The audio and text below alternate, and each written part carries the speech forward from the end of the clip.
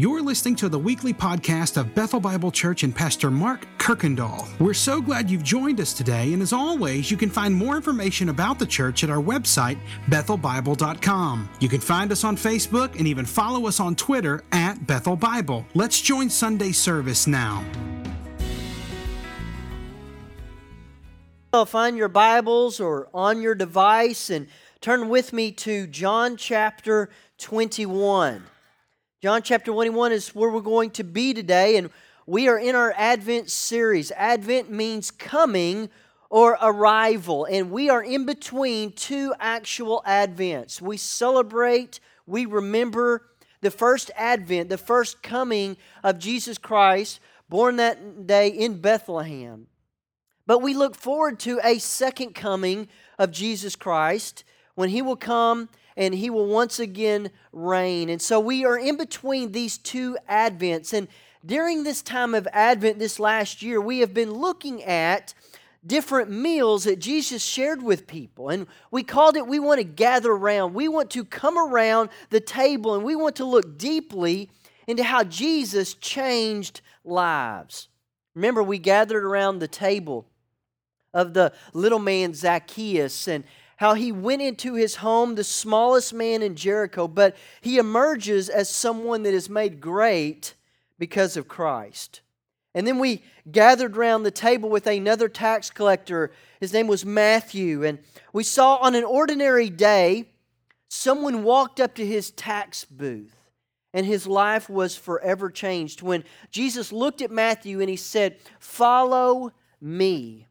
And when they did that, Matthew stood up and he followed. Remember, he threw this great dinner party, and who would come to a tax collector's house except other tax collectors and sinners? But we saw that Jesus reclined with them at that table. And when He did that, He was saying and identifying Himself as one of those sinners, as one of those tax collectors.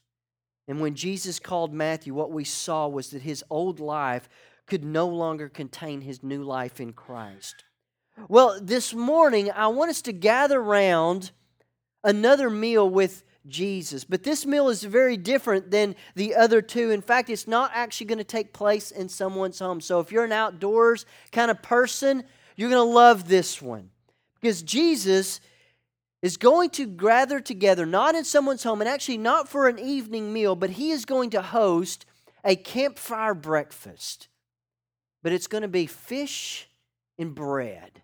And He is going to build a fire. He is going to prepare breakfast for a special guest, and his name is Peter. Now, if you have ever failed miserably, I would throw my hat in that category. Peter is somebody that we can all relate to. I mean, failure is a part of life. It's a part of growing up. And oftentimes, it seems in my life, it's often how I learn a lot of my lessons is by simply failing. When you think about it, failure, I'm often reminded of a story that I once read. I remember being in school and someone reading this story about this young man that years ago ran for the legislator in a large state, and it said that he was badly defeated. It says next he tried his hand at business, and he failed at that too, and then he spent 17 years paying off the debt that he owed because of his failed business.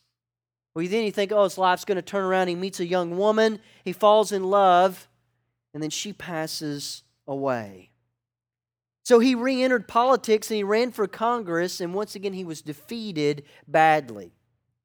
So he tried to get an appointment with the United States Land Office, and guess what? He failed. He became a candidate for the U.S. Senate, and he was badly defeated. 2 years later, he tries again, and guess what? He's defeated again. And it seemed like one failure after another and many, many setbacks. But what it says is this man never refused to give up. And in fact, he eventually became president of the United States, maybe perhaps one of the greatest, and you know him as Abraham Lincoln. Well, today we're going to look at Peter, who, a lot like Abraham, failed many, many times. But listen, the solution to our failures is not just pull yourself up by your bootstraps and try harder. The solution is not just, well, get back up on the horse and don't give up. Because Christianity is not a just try harder lifestyle. Christianity is not just keep trying. Christianity is this. Christianity is from Calvary forward. It's the sanctification of our failures. What I mean by that is Christianity is our failures being used to help us face our weaknesses and our inadequacies, as painful and as uncomfortable as they may be, so that God's strength can be made perfect in our weakness. And that is Christianity. It is not just go and try harder. It's not just do better next time. So you're there in John chapter 21, and if you'll notice what happens, that you're at the very end of this gospel. And it's a very unique chapter. In fact, some people believe that this chapter doesn't belong in our Bibles. Well, they're absolutely incorrect. It absolutely belongs. But here's why they believe that. You're there in chapter 21. Look back at the last few verses of 20. And this is what it says in verses 30 and 31. And why they say that, it seems as if John actually ends his gospel. And then there's this add-on, because John says this. Now, Jesus did many other signs in the presence of his disciples, which are not written in this book. But these are written to you that you may believe that Jesus is the Christ, the Son of God, and that by believing you may have life in His name. And John gives us the purpose of why he wrote. It's so that we would believe in Jesus and that He is the Christ, the Son of God. And John says, that's why I wrote it.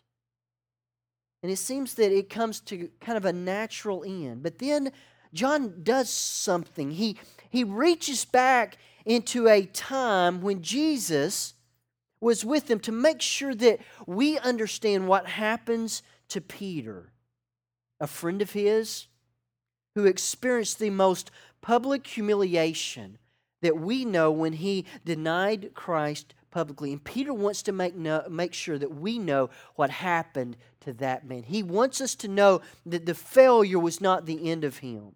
And so he gives us 25 verses that focus on a special meal that we are going to gather around, because this is how this chapter is. It's like you go to the movies. You go to the movies and you watch something and you get to the credits, and there's two types of people. There's those that as soon as that music starts and the credits start rolling, that, man, they make a beeline for the car. I mean, they're done, they're ready to get out. But there's another group of people. There's another group of people that sit and wait, just in hopes that there's going to be something that comes at the end of those credits. Because that's what Hollywood's done. There's been a few of those that they've done that. You know, it might be some bloopers, or it might be some previews to a sequel that's going to happen. Or my favorite, when it's been a true story or based on the life of true story, it's you hope they're going to show some pictures of actual events. And so you sit waiting for something that actually comes after the story. And that's kind of what John does. He ends his gospel, but he gives us something special at the end. He gives us the purpose, but then he wants us to see that through experiences that his friend Peter, even though he utterly failed, that through this we're actually going to see today our greatest need through this meal. We're going to see our greatest need, meaning of everything in your life. Man, if you could make a list, this is what has to be at the top of our list of our greatest needs. The thing that we need more than anything is reconciliation. And reconciliation only happens when we plunge our weaknesses and our inadequacies and our failures into the grace of God. And that's what we see today. Look with me on chapter 21, verse 1. And John says to us, after this, and what John is referring to is what has happened just over the last 7 days. When you think about what's happened, the disciples had experienced the triumphal entry where Jesus is coming in and people cheered and shouted, Hosanna! They experienced the betrayal of Judas, their near arrest, the denial of Jesus by their leader, Peter. the agonizing crucifixion, Jesus' resurrection, Jesus appearing after he had been raised back to the life. And these events were fresh on their minds. And then it says, after this, Jesus revealed himself again to his disciples at the Sea of Tiberias. And he revealed himself in this way, John says in verse 2. Simon Peter, Thomas, called the twin, Nathanael, Cana in Galilee, the sons of Zebedee, that'd be James and John, and the two other disciples were together. And Simon Peter said to them, I'm going fishing. And they said to him, then we're going to go with you. And they went out and they got into the boat, but that night they caught nothing. So after these events, 7 disciples leave Jerusalem and they travel about 80 miles and they come to the Sea of Galilee. Their leader is gone. And what do? They decide to go fishing. Man, I imagine they're sitting out on this boat. They're sitting there, they're casting in their nets, and I believe they're just talking about certain things. Man, you remember when that happened? Man, could you believe that just the other day, man, Jesus walked through those closed doors, and they're just reminiscing. They're going through their mind of all the things that have happened. But imagine if you were Peter. I imagine a thing running over and over in his mind as they're sitting out on that quiet sea. Everybody's kind of talking, oh, you remember when he took that bread and man, those fish, and man, we fed all those people. Man, you remember when he raised that man Lazarus? You remember when that crippled man could walk and that blind man could see? And I imagine that Peter is sitting on the end, quiet as could be. Because what's going to be running through his mind are not those miracles. It's not those miraculous things that Jesus did. It's not those moments of teaching. What is going over and over in Peter's mind, it's just his failure. He's going to be thinking and remembering everything that happened that night before he was crucified into that morning when he did exactly what he vowed to never do. He turned his back on Jesus. But I want to give us a picture of this boat because it's quite remarkable. I want you to think about the gospel and what the gospel does and what the gospel creates, because the gospel creates a supernatural community. And that's one of the things that the gospel does, because look at who is in this boat. Look with me at the list. One of the guys that we see is Nathanael. Let me tell you about Nathanael. Nathanael is a guy that easily believes anything, and perhaps maybe even superstitious. If you were to turn to John chapter 1 and verse 21, he's the one that's sitting underneath the fig tree. No one knows he's there. No one knows what he's doing. And Jesus walks up and Jesus says, oh, I saw you under that fig tree. I know what you were doing. And you know what Nathanael does? At that moment, Nathanael calls Jesus King of Israel. And all Jesus said was, I saw you under the fig tree. And it's almost like Jesus says, you already believe this? He says, man, you're about to see greater things than that. All I said was, I saw you. So Nathanael's the guy that thinks that every next idea is the next best thing. He's the one, Nathanael is the guy that doesn't need a lot of proof. Man, you give him an exciting story, you kind of stir his emotions a little bit, and man, he is all in. And that's Nathanael. That's Mr. Easy Believism. He's the guy that watches TV late at night and buys every gadget because it's going to change his life. But look who's next to him. So you got Mr. Easy Believism. It's going to, man, you tell him anything, man, he is there. And he's sitting next to Thomas. Thomas is the one that walks around with his arms crossed all the time. Thomas is the one that said, man, I don't believe this about Jesus, not until I can see those scars, those nail holes in his hands, and that stick my hand in his side that has been cut open. Man, it isn't until I can do that I am going to believe. And so Thomas is the skeptic. Thomas is the skeptic in all of us. He's Mr. Just prove it to me. Well, then you've got James. He said the two sons of thunder. And Man, James was the one that all he was concerned about was who's going to have the place of honor. I mean, he was the one that needed the most likes on Instagram. He was the one that was always asking, well, that's great, but what about me and mine? What do I get out of this?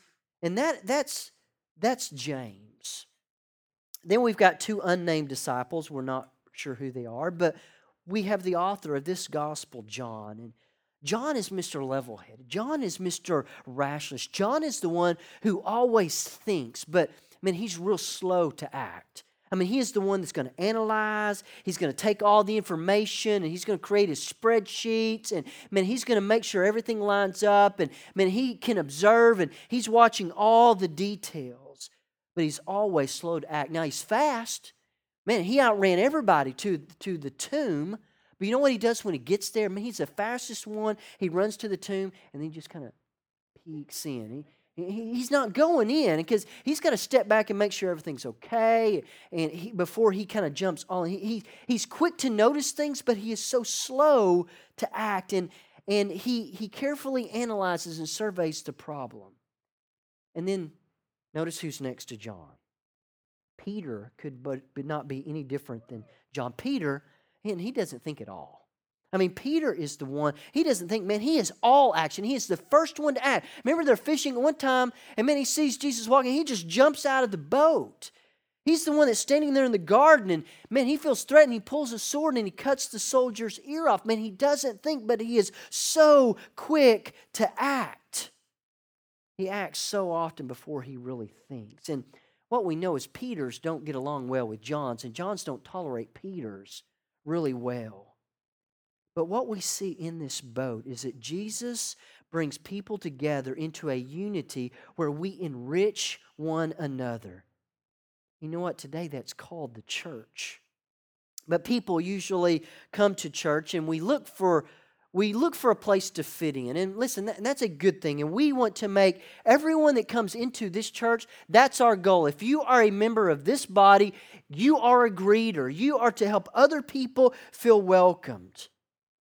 But the honest truth is that when we come to church, we're kind of looking from an earthly mindset a lot of times. Humanistically, we look for something. We want a church that has people in it that share earthly interest of the same things that we do. But what we really should be looking at and we should be focusing on is that there is something that runs far deeper and runs far wider. We should see the church that it is made beautiful when it's not full of people that are just like us. But the church is made beautiful. It is made beautiful when there are people all around us that are very different. The church is made beautiful when it is full of people who share something that is eternally in common, but we can be vastly different. So in this boat, we have a supernatural community. These people should not be getting along. They should not like each other, and they're out fishing. But they catch nothing until Jesus shows up. Look at verse 4. Just as day was breaking, Jesus stood on the shore. The disciples did not know it was Jesus. Jesus said to him, "Children or little ones or friends, do you have any fish?" he shouts. And they answer back, "No." And he said to them, "Then cast your net on the right side of the boat, and you'll find some." So they cast it, and now they were not able to haul it in because of the quantity of fish. For some reason, they look out and they don't recognize Jesus. I don't know if the sun wasn't right, or maybe because he was in a certain state at times, Jesus, it seemed that he could hide his appearance. But he tells them to cast their net on the right side of the boat. And now this should strike a memory with us. Because if you were to turn to Luke chapter 5, you find where Jesus calls Peter, and the similarities are striking. He gets in a boat with Peter, and they should have been catching fish in the shallows, but Jesus sends them out to the deep, and he says, "Cast your net, Peter."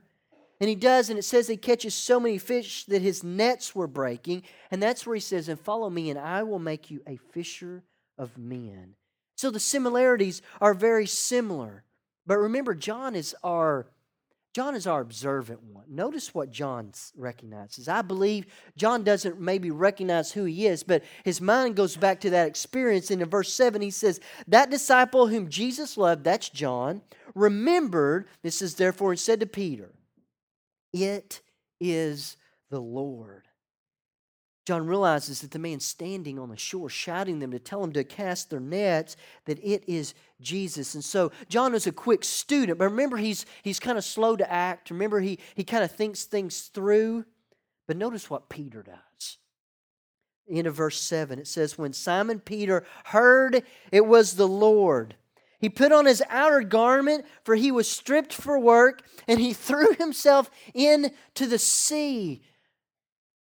And he's standing and he hears this is Jesus. And man, he can't even contain himself. And he puts on his outer garment. Now, I don't know about you, but if you're about to swim about 100 yards into shore probably, the last thing I'm going to do is put on clothes. And he's probably stripped down to his loincloth, but he puts on his outer garment. Now, why would he do this? And really the reason we don't know. I don't know why Peter puts on his garment before he swims out. But my mind studying this week went back to something. It went back to the book of Genesis. And I was thinking about Adam and Eve, and when they sinned and when they rebelled, it said that they clothed themselves because of their shame. Peter's in the boat. They're talking, they're reminiscing, and all these things are fresh on their mind, but the thing that would have been at the top of Peter's mind was his failure. And I don't know if this is Peter, covering up his shame, but that was kind of the picture I saw. I thought of Adam and Eve. They covered themselves. They recognized their nakedness. They were shameful, and they covered themselves. And maybe Peter covers himself. But you remember what Adam and Eve did when God came walking through the garden and they were caught in their failure. They were caught in their rebellion. They went and hid from God. But notice what Peter does. He covers himself. Maybe he's covering him shame. I don't know. But he jumps in, and with all of his might, he swims as hard as he can straight to Jesus. I don't know about you, but every time I've disciplined my children, man, it's hard that there's that break in the relationship, it seems like, and there's this tension that's there. There's this vastness, and a lot of times, man, the thing that we desire most is that when we discipline, they wouldn't run from us, but that they would run to us. And we see Peter putting on his outer garment. He jumps in the sea, and he heads straight for that man standing on the shore. So I would say this, in our failures, in our weaknesses, in our inadequacies, that we are not to run and hide from God, that we are to jump into the water like Peter, and we are to swim with all of our might right into the face of Jesus. And this is what happens when we plunge our weaknesses and our inadequacies and our failures into the grace of God. And Peter reaches shore. Notice the setting in verse 9. And when they got to land, they saw a charcoal fire in place with fish laid out on it and bread. And Jesus said to them, bring some of the fish that you have just caught. So Jesus is sitting by a fire, and he's cooking bread and he's cooking fish. And the image here of this fire, this charcoal fire, it's only used twice in the entire New Testament. The first time we see it here with Jesus on the shore of Galilee, making this breakfast of fish and bread. Do you know the other time we see this fire listed? It's when Peter is standing around it, warming himself when he denies Christ. And so Peter is once again before a fire. I believe he probably still had the smell of the fire of his betrayal still on him. And he jumps into the sea. When he reaches the shore, there's Jesus sitting again, once again, around a fire. And look at what happens in verse 15. Skip ahead a few verses. When they'd finished breakfast, Jesus said to Simon Peter, Simon, son of John, do you love me more than these? He said, do you love me more than these other disciples? Because that's what he claimed. And he said to him, yes, Lord, you know that I love you. And he said to him, feed my lambs.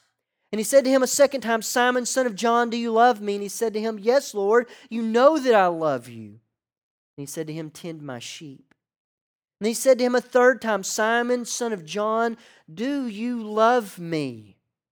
Peter was grieved, or he was hurt, or he was cut, because he had said to him a third time, do you love me? And he said to him, Lord, you know everything. You know that I love you. And Jesus said to him, feed my sheep. So Jesus is taking Peter before a fire, much like the fire that Peter had recently stood around and made himself warm. And 3 times, Jesus asked Peter a very important question. He said, Peter, do you love me? Peter says, yes, you know I do. You know what happens at that moment? Denial number 1 is plunged into God's grace. And he asked Peter a second time, do you love me? And Peter says, yes, Lord, you know I love you. And at that moment, boom, denial number 2 is taken and plunged into God's grace. But we still have a third denial. And a third time, Jesus says to Peter, Peter, do you love me? And it says this time that Peter is cut, he is grieved, and he is hurt. And we might be thinking, why is Jesus doing this to him? Why is Jesus taking this knife and twisting it into this fresh wound? And I would say, yes, Jesus is twisting that knife into that fresh wound of Peter, but he is doing it as a surgeon who is healing Peter. And Peter responds, Lord, you know everything. You know that I love you. And at that moment, denial number 3 is plunged into God's grace. But notice at the end of each painful question that Jesus makes him recognize and remember his failure, and he brings him to this point of affirmation once again. And notice what he says at each and every time of those. He gives him a command. He says, and feed my sheep, tend my sheep, feed my sheep. And you know what Jesus is doing at that moment? He is reinstating a man who had failed utterly. He had failed miserably, and Jesus is reinstating Peter as a leader and as a pastor and a shepherd. Jesus is saying to Peter, plunge your failure into my grace, and I will make you greater than you could ever imagine. And notice now this reconciliation that happens as that Jesus gives Peter a glimpse into his future. Notice verse 18 and 19. It says, truly, truly, or listen carefully, I say to you, when you were young, you used to dress yourself and walk wherever you wanted to, and when you were old, you would stretch out your hands, but another will dress you and carry you where you will go, because you will not want to go. This, he said, is to show by what kind of death he was to glorify God. And after saying this, he said to Peter again, follow me. Jesus is saying to Peter, you know what? Your life was once your own, and you used to do everything that you desired, what you wanted. And he said, and when your plans are your own and in your own power, you know what? He says it will be nothing but failure and misery. But Jesus says now, when you're old, you will stretch out your hands. Jesus is showing Peter that his old life of guilt and shame and failure has been dealt with. Jesus is showing Peter that he will once again stretch out his hands, and he says, you know what, you're going to lay down your life for others, just as I did. So Jesus opens up his arms and his hands on the cross so that Peter could be reconciled to God, because it was his greatest need. And it's the same that Jesus does for you and me, because our greatest need is reconciliation, and is only made possible by Jesus letting go of all that he had in heaven and becoming one of us. And it took him opening up his hands and giving us his life. And then Jesus, you know, he tells Peter, he says, follow me, even to the point of laying down your life. I mean, that's exactly what Peter does. Peter gave the rest of his life to bring the gospel to lost people. So through this story, there's a few things I want us to take away with. One, we see men were fishing and they caught nothing until Jesus shows up on that shore. It reminds us that Jesus is saying that without me, you can do nothing. Jesus makes a fire and He prepares fish and He makes this bread, and He's showing us that the risen Lord is still now providing for our daily needs. Through Peter, we see that no matter how great a person may be or even claims to be, that no one is beyond failing. No one is beyond getting to that place that they fall. But by God's grace and forgiveness, the repentant can be restored, and we see that in Peter. Jesus forced Peter to learn the hard lesson of a changed life. And everyone who follows Jesus, like Peter, must learn what real believing and loving Jesus means. And then around this fire,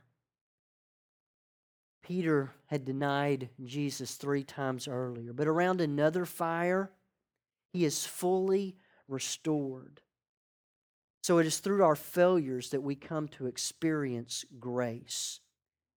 You know what's remarkable is by the time John wrote this, by the time John wrote his gospel, Peter had already suffered martyrdom.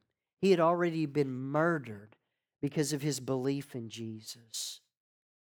The church historians, the church history tells us that Peter was going to be crucified. But he felt so unworthy to be crucified in the manner that as Jesus was. He says that he requested to be crucified upside down. Because he says, I'm not worthy to be hung on a cross like Jesus. So it's through this meal that we see reconciliation and restoration happen in the life of Peter. And this happens when we plunge our weaknesses and our inadequacies and our failures into God's grace. So let me encourage us all today that when we fail, when we're weak, when we come face to face with our inadequacies, to run. To run to the one that was born that day in Bethlehem that our children were reading and singing about. Run to the one that God sent. Be like Peter. Jump into that water and swim with all that you can to Him. Do not hide from Him, because it is only through Him that we can find reconciliation and restoration. Let's pray. Father, this morning we do thank You for the gift of reconciliation. We're thankful that You don't leave us in our failures, in our inadequacies, in our misery, in all that we do to fail. We thank You that You don't just leave us there. Thank You for being one that in our shame, when our pride is hurt, when we know we have failed, that we can run to You. We can swim to You. And that You are there always ready to welcome us. That You are there ready to provide for all the needs that we have. So, Father, when we come face to face with all of our failures, may we plunge them into Your grace so that we can experience reconciliation that only happens because Your Son opened up His hands and gave His life for us. It is in His name, in those nail-scarred hands, that we pray. And by the power of Your Spirit, amen.